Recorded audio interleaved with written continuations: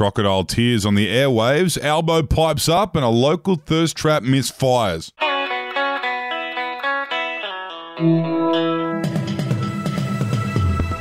Hello and welcome to another day of news from the Batuta Advocate. This is our daily news bulletin for the 25th of March. My name's Ronald Hussey. My name's Clancy Overall, and Jesus, by Joe, the news cycle has not slowed down since we spoke last. It certainly hasn't, and we will start off with a story that has been chugging on for a little while now. And the Prime Minister, or Scotty from NIDA as he's now known, has gone on Ray Hadley to learn the proper art of crocodile tears. Yes, after turning down requests from the likes of Lee Sales on 7:30 and numerous other notable news programs, the Prime Minister has this week fronted the beacon of gender equality that it is Ray Hadley on the 2GB radio network.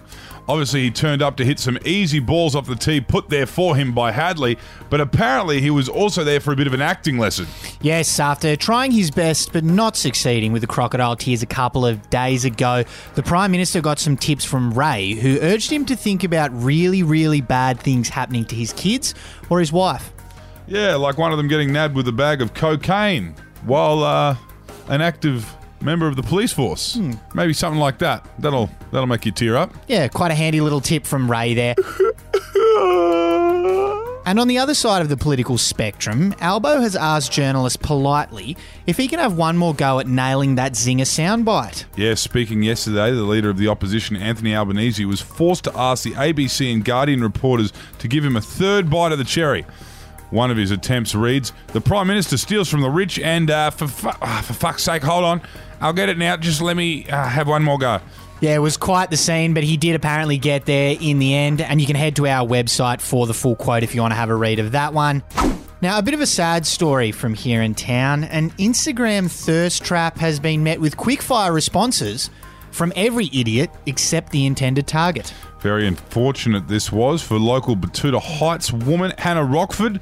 The local pharmacist threw out a bit of a racy photo on her Instagram in the hope that a certain local heartthrob might drop her a line. I believe the kids call these kind of photos thirst traps, and that they trap in the thirsty gentleman. However, it didn't work for this woman. Since posting it, it's only apparently drawn flame and love heart emojis from friends and weird messages from full-blown creeps that follow her, not her intended targets.